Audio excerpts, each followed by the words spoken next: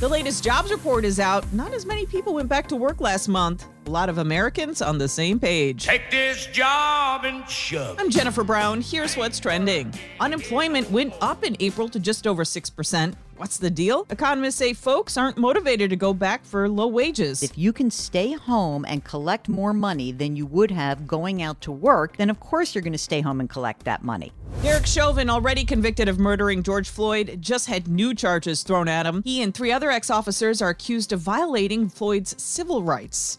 And Chauvin's been charged for using his knee on the neck of a 14-year-old back in 2017. And we've all heard about someone losing their sense of smell to the coronavirus. It's scary. It's led scent experts to build workshops around the art of sniffing for pleasure. The right scent can flood our brains with dopamine and even increase motivation, the way a book smells or fresh laundry. Ad executives who've done scent workshops say they've seen an increase in productivity.